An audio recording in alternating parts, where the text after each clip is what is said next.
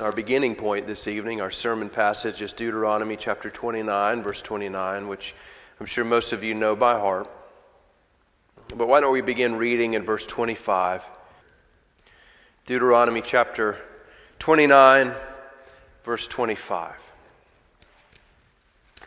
Then people will say, "It is because they abandoned the covenant of the Lord, the God of their fathers, which He made with them when He brought them out of the land of Egypt, and went and served other gods and worshipped them, gods whom they had not known and whom He had not allotted to them. Therefore the anger of the Lord was kindled against this land, bringing upon it all the curses written in this book. And the Lord uprooted them from their land in anger and fury and great wrath, and cast them into another land as they are this day. The secret things belong to the Lord our God, but the things that are revealed belong to us and to our children forever, that we may do all the words of this law." The grass withers, the flower fades. Amen. Please be seated. Almighty and merciful Father, we thank you that as we gather in the name of the Lord Jesus Christ and only by His righteousness, that you come down to us. And you don't come down to us as you did to the people at Babylon to judge them, but you come down, O Father, to bless us. And we need it. Lord, sustain us. As we look to your word tonight and to the men whom you've ordained in times in past to write a word that would be used for the preservation of truth, Lord, we ask that you bless us. We ask these things in Jesus' name. Amen. Reverend and very dear brother, God only knows what unspeakable sorrow of heart I have felt on your account since I left England last. Whether it be my infirmity or not, I frankly confess that Jonah could not go with more reluctance against Nineveh than I now take pen in hand to write against you. Was nature to speak, I had rather die than do it. And yet if I am faithful to God and to my own and other souls, I must not stand neutral any longer. I am very apprehensive that our common adversaries will rejoice to see us differing among ourselves. But what can I say? The children of God are in danger of falling into error. Nay, numbers have been misled, whom God has been pleased to work upon by my ministry, and a great number are still calling aloud upon me to show also my opinion. I must then show that I know no man after the flesh, and that I have no respect to persons, any further than is consistent with my duty to my Lord and Master Jesus Christ. This letter, no doubt, will lose me many friends, and for this cause perhaps God has laid this difficult task upon me, even to see whether I am willing to forsake all for Him or not. From such considerations as these, I think it my duty to bear an humble testimony and earnestly to plead for the truths which I am convinced are clearly revealed in the Word of God. In the defense whereof I must use great plainness of speech and treat my dearest friends upon earth with the greatest simplicity, faithfulness, and freedom, leaving the consequences of all to God.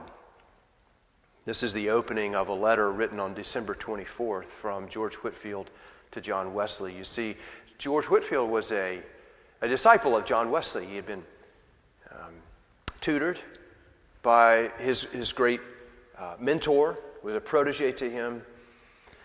And yet the two men had a great falling out, and especially this falling out came to a head when John Wesley published a sermon titled Free Grace, arguing for universal redemption. And it was at that moment that George Whitefield said, "No, sir, you have gone too far. And this is error, and I have to address it."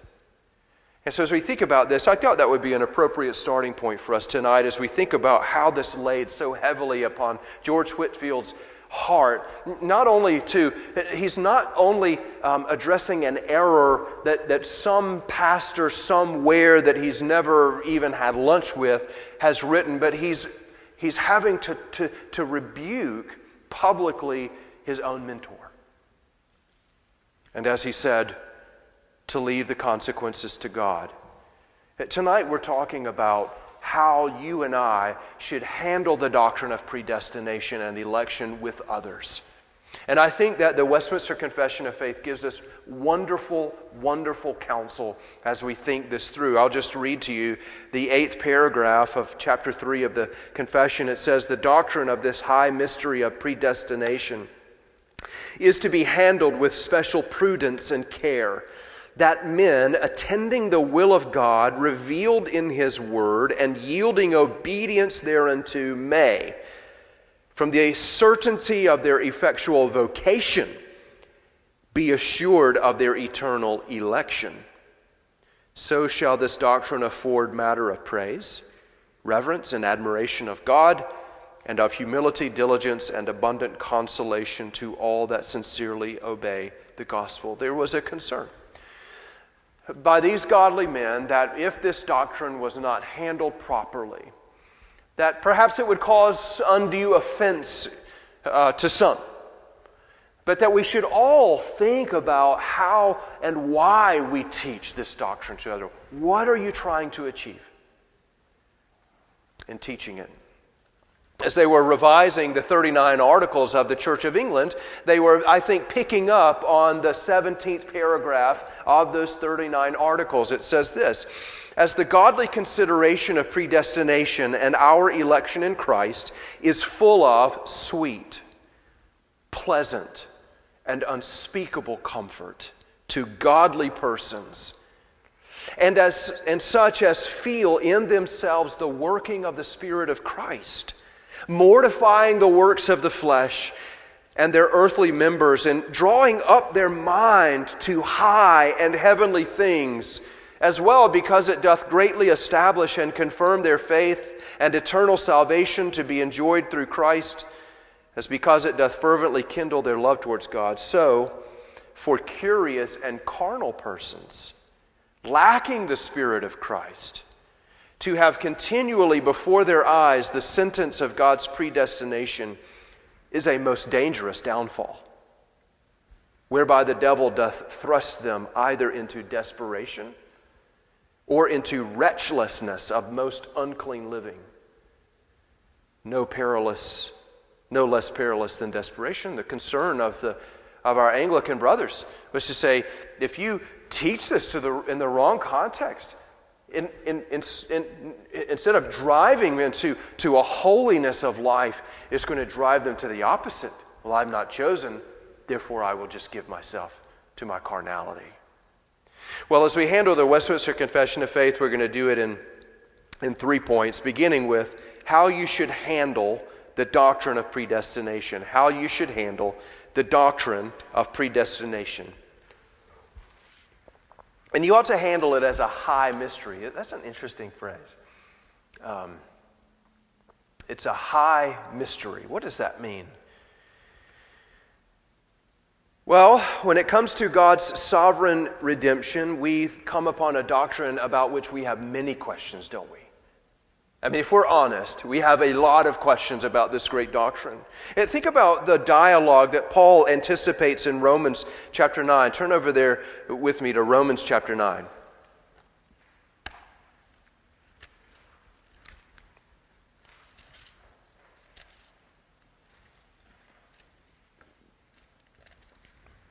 Beginning in verse 18.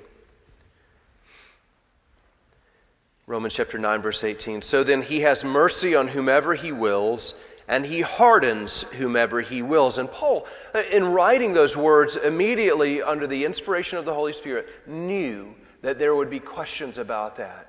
And he records it in verse 19. "You will say to me then, why does he still find fault? If it's God and he's determining to have a mercy on this one and to withhold mercy from this other one, how does he find fault with anyone?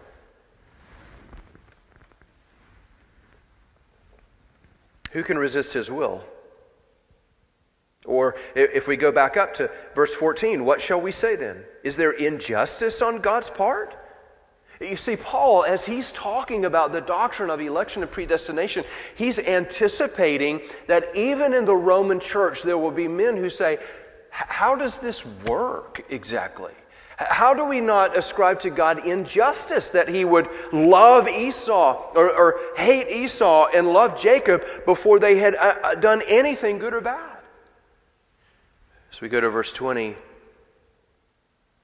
Paul answers, "But who are you, O man, to answer back to God? Will what is molded say to its molder, 'Why have you made me like this?' Has the potter no right over the clay to make out of the same lump one vessel for honorable use and another for dishonorable use?"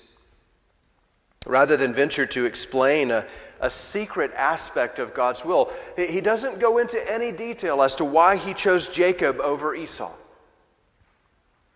All we're given is the fact that he did. Paul simply responds, God can do what he wants with his creation and isn't accountable to fallen men. So the Bible doesn't reveal why he chose certain men and passed over others. We aren't privy to that information. God doesn't give us a spreadsheet and tell us why these men are in this column and why these other men are in this column. Nor does it reveal specifically how to reconcile God's absolute sovereignty with the fact that you and I on a daily basis make free decisions. It doesn't teach us why he permits certain evil acts. And so it is here that, like Job, we wisely put our hands over our mouths. Think about, we just read Moses' instruction in Deuteronomy chapter 29, and you can imagine Moses there preaching to the gathered congregation of Israel. And he says, the secret things belong to the Lord our God. But the things that are revealed belong to us and to our children forever, that we may do all the words of this law. And so at the very least, this verse teaches us that there are secret things. That even though God has revealed himself in his word, and it is perfect, it is not comprehensive. It doesn't teach us all that there is to know about God himself or the universe. It reveals what we need to know in order to be saved and to live before him in a way that honors him. We cling to and carefully study what he has revealed, but we also discipline ourselves to stop where Scripture stops. So we handle this doctrine with special prudence and care.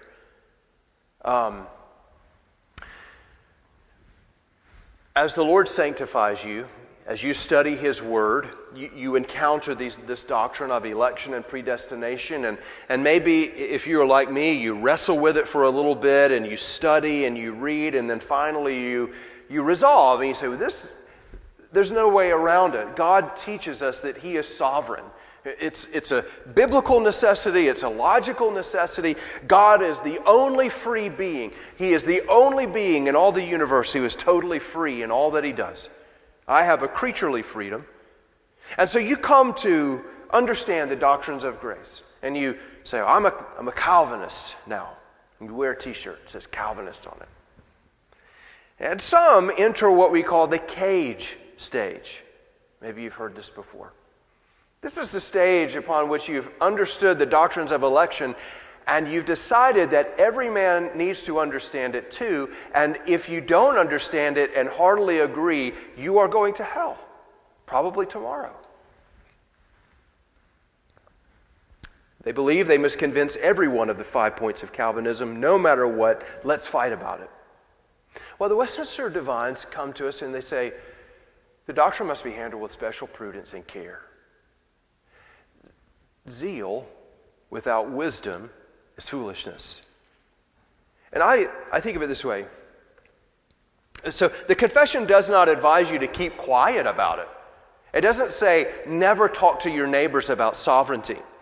We recognize that God's sovereignty is essential, don't we? It's not essential just so that you can glorify God fully, though it is. But it's also essential so that you live under affliction with comfort. It is essential to Christian faithfulness. And so it ought to be studied and taught clearly. Yet we must teach it in a way that exalts Christ and encourages the believer. Understanding that men will naturally resist the doctrine because they are naturally self-serving, not God-honoring.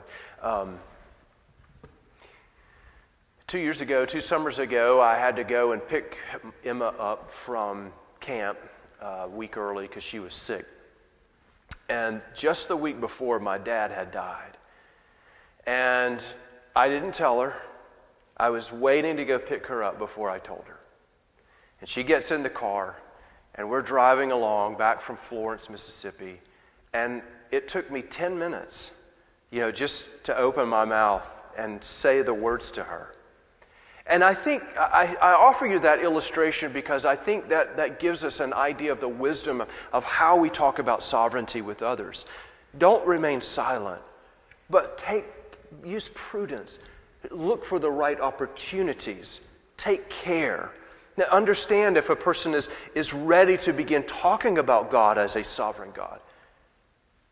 This is the advice of our Westminster Divines. If you understand and are assured of God's sovereignty, if He's given you an assurance of your own election, give thanks. And use the doctrine to help others find comfort. And pray. I think pray that the Lord would help you use wisdom in discussing the doctrines of grace with others. 2, how to help others gain assurance. How to help others gain assurance. That's what the middle part of the confession is all about here. Why are we given the doctrine of God's absolute sovereignty? Well, because it's true. It exalts Christ. It exalts God. It reminds man that you and I are dust on the scales of God's balance. But it's also given to us so that we'll be assured of our salvation, you understand. Because God's electing purpose, it is the foundation of grace. It is the very foundation of grace. So that if you eliminate God's sovereignty, what are you eliminating? Well, you're eliminating the foundation of God's grace. Well, what does the confession advise us to do? Well, you direct men to study the Word. Give yourself to the Word. Study the Word and obey the Word. Reflect on your effectual calling. Effectual calling, as we're soon going to study, is the work of the Holy Spirit in your heart to give you a new heart, enabling you to exercise faith in the Lord Jesus Christ. And so what the confession is saying here, as you direct men to the Word, study the Word, obey the Word, and find assurance in your effectual, and the confession uses the term vocation, find your assurance in your effectual calling. It's telling you that the doctrine of election itself isn't the source of assurance. It's effectual calling. What does that mean? What do the writers of the confession mean? Well, turn over to 2 Peter with me, chapter 1.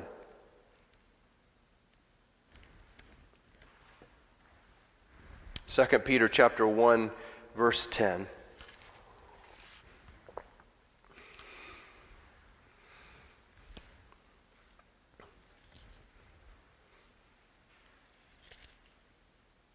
Therefore, brothers, be all the more diligent to confirm your calling and election. For if you practice these qualities, you will never fall. I don't know if you have watched the movie The Santa Claus. The first one, Tim Allen, he puts the Santa suit on and he suddenly becomes Santa Claus. There's a moment in the movie where these FedEx trucks show up to his house and they begin bringing all these cases in, and he opens the door and there are thousands of cases that FedEx has delivered to his home. And he opens up the cases and inside is a list, and it's the naughty and nice list. I don't know why we put naughty first. I know what the pessimistic expectation that is. But they tell him who deserves presents and who deserves coal. So if you and I, if we were really sneaky, we might be able to go and look on Santa's list and find out ahead of time which one we're on. God also has a book with names written on it. But He hasn't provided that list to you and me. It's not written in the stars. There's not a second Revelations that has God's book of life in it. We cannot obtain assurance, do you see? An assurance of our personal election by traveling to Jerusalem and peering at the book of life. So how do I gain assurance of my election? How do I know if God has chosen me? Well, what does Peter say? Make your calling sure. What does Peter mean by that? What he means is that we gain assurance of election by looking for the gifts of the Holy Spirit in our lives. This is why we direct men to the Word. Well, I'm starting to understand this doctrine of election, but now I'm starting to wonder, how do I know if I'm elect? This is a divine mystery. You yourself, Mr. Presbyterian, tell me that it's a high mystery. How do I know if He's chosen me? Well, I'm glad you asked, because Peter tells you, here's how you know. Obey Jesus. Look for the work of the Spirit in your life. I evaluate my own love for Christ and His Word. And if we skip back a little bit, go back with me to 2 Peter 1, verse 5. For this very reason, make every effort to supplement your faith with virtue, and virtue with knowledge, and knowledge with self-control, and self-control with steadfastness, and steadfastness with godliness, and godliness with brotherly affection, and brotherly affection with love. For if these qualities are yours and are increasing, they keep you from being ineffective or unfruitful in the knowledge of our Lord Jesus Christ. For whoever lacks these qualities is so nearsighted that he is blind, having forgotten that he was cleansed from his former sins. Therefore, brothers, be all the more diligent to confirm your calling and election, for if you practice these qualities, you will never fall. You see, what Peter is saying is, how do I know if I'm elect? How do I know if there's an inheritance preserved for me in heaven? Well, are you steadfast in the faith? Do you see brotherly love? Do you see love in your life? Are you growing in knowledge? Self-control? Are you godly? You see, all of these qualities are given to you by the Spirit to assure you that He's there. So we direct men not to ponder the doctrine of election for personal assurance as much as we direct them to looking at the quality of their own lives. Thirdly, how election should affect you and others. I think if we talked about this, you would come up with a whole host of ways that understanding the doctrine of election has affected your life. Principally, the confession reminds us that it heightens our worship of God. What does it mean to you when you come into this room to worship with the gathered saints and you remember that if I'm honest with myself, when I pray to Jesus, if He ignored me like He did that woman this morning, He would be perfectly right to do that. We can see it in the psalmist when he says, "What is man that you're mindful of him?" This is the high mystery to me, that He would listen to my prayer at all, or assure me in the Psalms of His love, or condescend to Abraham when he's out in the desert worshiping moon gods. That's a mystery to me. That He would love Jacob, that's a mystery to me. This doctrine heightens your worship of God with praise, reverence, and admiration. You live with obvious thanks to God in all situations. This is what sovereignty does. Because you know that when that person cuts you off in traffic, or you don't get the promotion that you've been praying for, this is an act of God's sovereignty.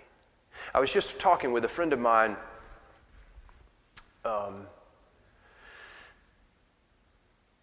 recently who was let go from his job. And I reminded him that perhaps the Lord was preserving him from some difficult situation that he didn't need to be a part of. We never know when God is protecting us. But we know that He's working out His good purposes at all times. It results not only in praise, but in reverence. Think of this. Sovereignty curtails complaining about life's circumstances. Sovereignty curtails complaining. How does it do that? I stop complaining about what I'm going through because I know that God has ordered whatever my circumstance is for my good.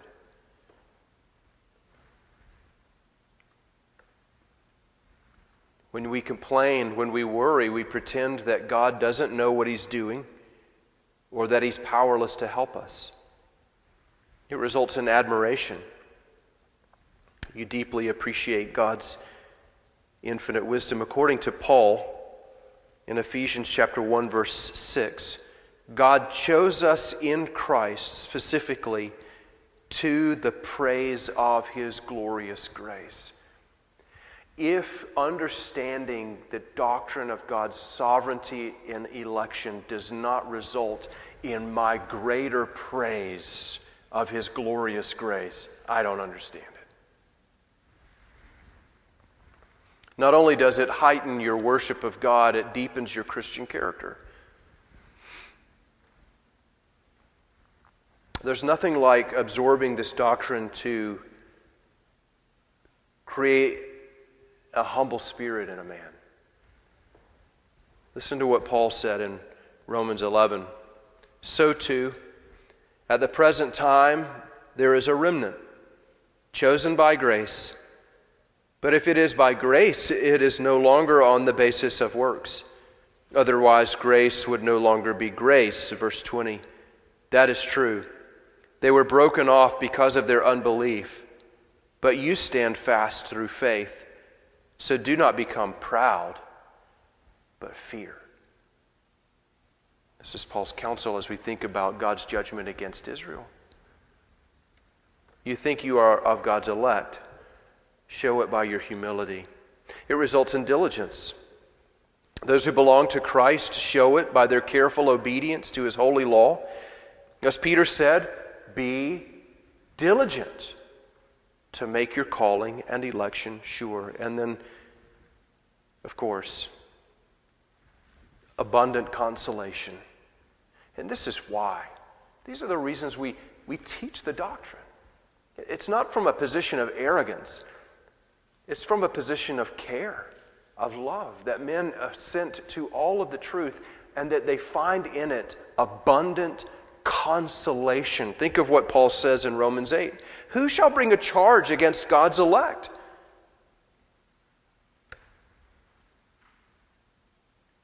If you belong to Him, no one can bring a charge against you.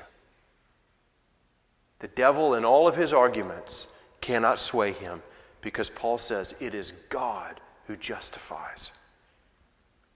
Speaking to the 72 that He sent out, Jesus in Luke 10:19 said, Behold, I have given you authority to tread on serpents and scorpions and over all the power of the enemy, and nothing shall hurt you. And then in verse 20, you remember what He said? Don't rejoice in this. Don't rejoice that the spirits are subject to you. Rejoice that your names are written in heaven.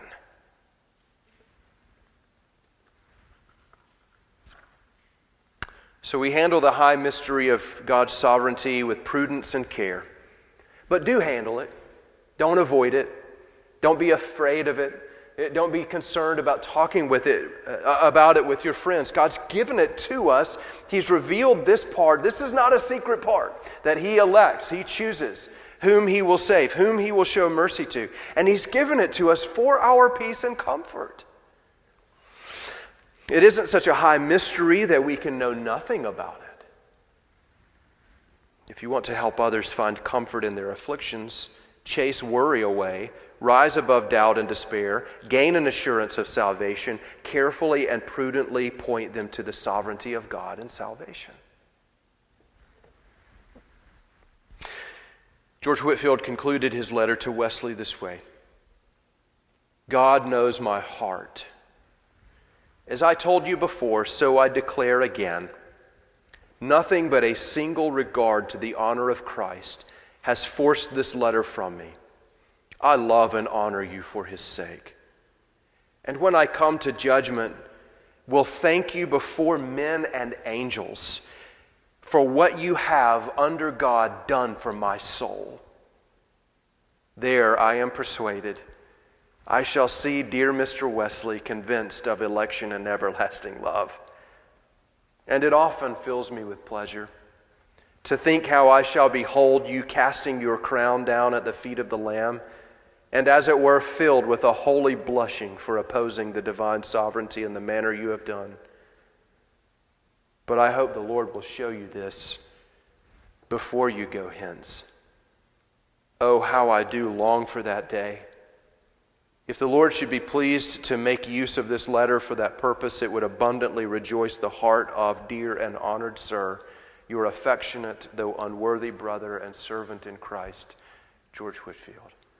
I share that with you just to show that these things can be shown in love, and care, and reverence for others, concern for them, and that by helping others to grasp this doctrine, you're not showing hatred for their souls or being arrogant, even though you will be charged. But you are seeking their peace and their comfort and their consolation in Christ and the blessed grace of his gospel. Let's pray. Our Lord and our Savior, we sing the hymn often, and we reflect on the great dinner party that you throw, and we don't understand why we were made guests. This is part of the high mystery. Not a single person in this room says, you know what, I understand why I was chosen. We contribute nothing. We take more than we give. You died for us when we were yet sinners. We have no righteousness that belongs to us as such, apart from you. And yet you give us all things. We ask that you would help us to be faithful stewards of this high mystery, Lord. That we wouldn't shy away from it. That we would carefully, patiently, prudently, and carefully assert it to others. Not so that they will simply understand the doctrine of election and be joined to the crowd of Calvinists,